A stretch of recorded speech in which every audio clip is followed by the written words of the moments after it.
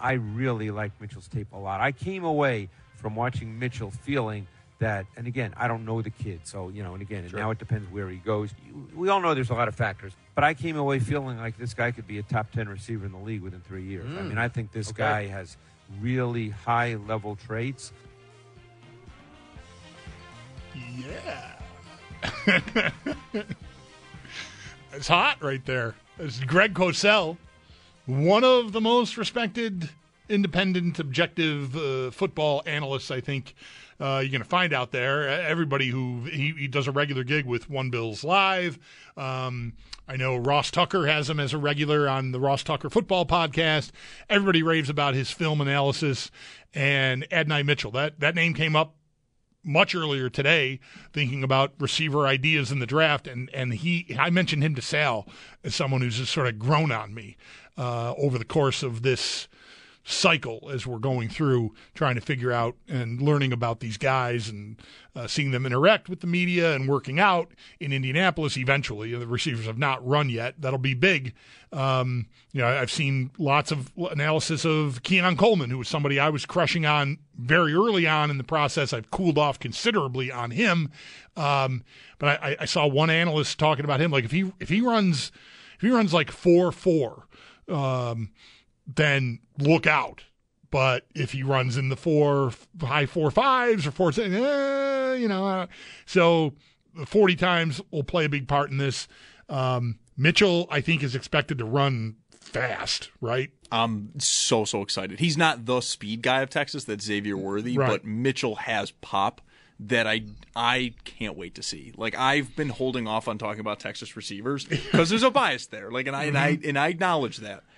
But he came in and just completely changed how Texas ran their offense. Like, they really could dominate throwing the ball. They were much more run heavy, but they could dominate throwing the ball. He has a clutch gene, and like he shows up in big moments, which as Bills fans we're sitting here going, kind of need that. Like, that'd be cool to have. Yeah. He played in 5 college football playoff games. He caught 5 touchdowns. He caught a touchdown in every single one of them. Even when he was somewhat of a part-time player at Georgia, he'd show up when they needed him to. And then if you had that pop ability, he's around 6'4", or 6'3", 6'4"-ish, 200 pounds.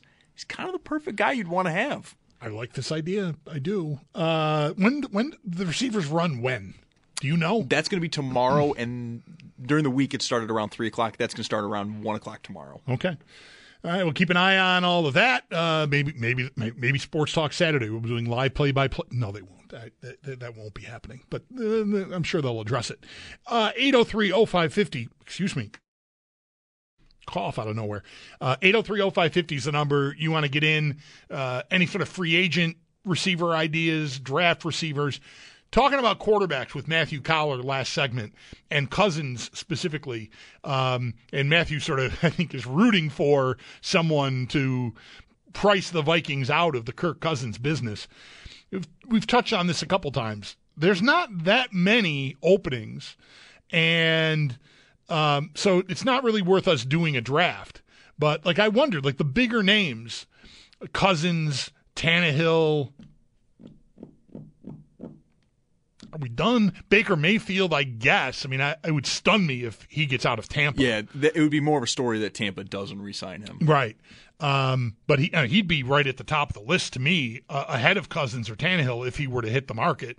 And maybe he will. We'll see if they figure that out. Joe Flacco, I guess. Like, I don't know. Gardner Minshew is here. We're talking about largely journeymen beyond that, and really Minshew is already that.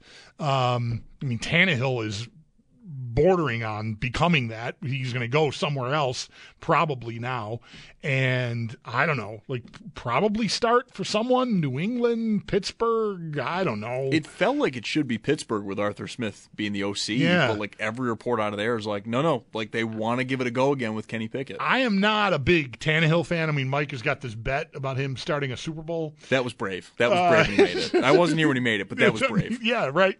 I mean, that was when he was on the way out of Miami, I think. Oh, that's so brave. Wow. I really do. I think that, I don't know, that he and Joe can tell you. The bet is with Sneaky Joe and Mike. But I think it's, or maybe when he first got to Tennessee, whatever. Anyway, I like him in Pittsburgh. I don't know what the hell they're doing, and I'm not a huge Tannehill fan or anything, but I think he's a certain level of decent. I don't know, maybe you're going to tell me that Kenny Pickett is exactly the same level. I don't know. I feel like Tannehill would be worth a try for Pittsburgh. His peaks kind of feel like what Kirk Cousins is.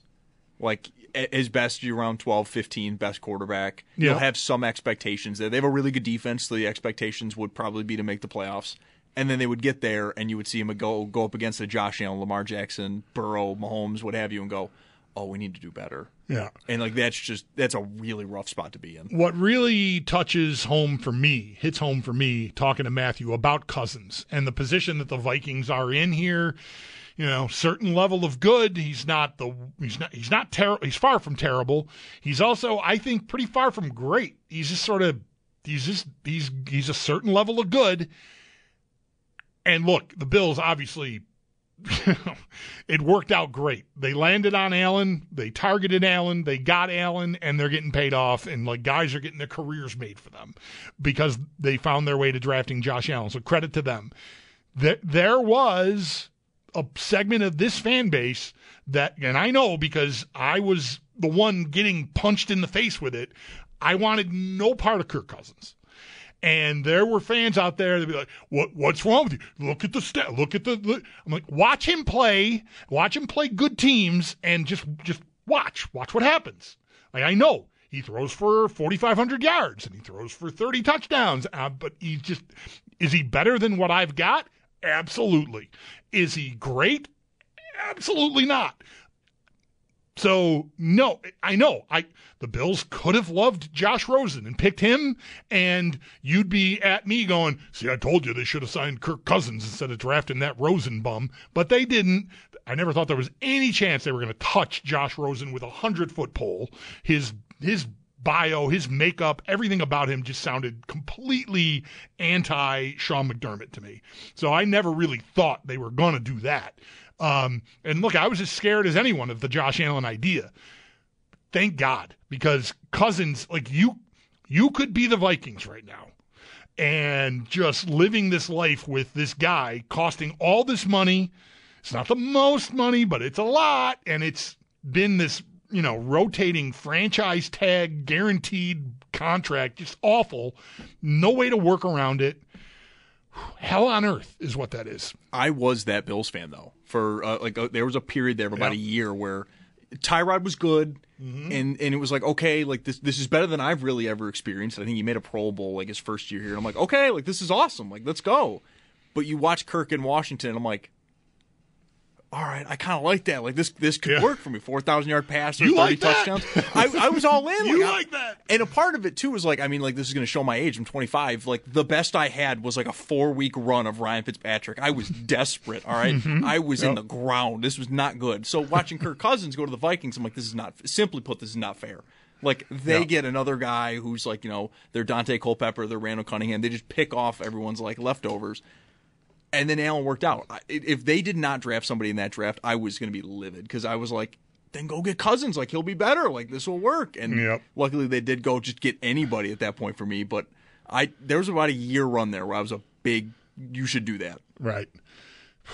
Thank heavens. thank heavens they did not end up there. Again, I mean, they could have missed on the draft, but they didn't. And Cousins to me would have been a miss. We'd be living this life like, I don't know, he's not good enough, and just arguing about how good he is, while mostly agreeing, well, he's not great. I think we know that. I'm looking at the list here from Spot Track of free agent quarterbacks, and I mentioned a bunch of names there, and there's Tyrod Taylor again. I dropped that on Mike yesterday. Like that's my backup quarterback idea for the Bills. I don't know. Mike said it might be weird. I don't disagree. It could be. Like I don't know how, like if they parted on really bad terms or not. I mean, they did make the playoffs with him, and then I think that was the end of it. So maybe there's bad blood there, and if so, then you can rule it out. But man, I think all things being equal, if everybody can just look at it objectively and not let past decisions and emotions come into it, I think that's a perfect backup quarterback for the Bills, Tyrod Taylor. There's athleticism there and running. He's safe and careful with the ball, something I think you might want in a backup quarterback.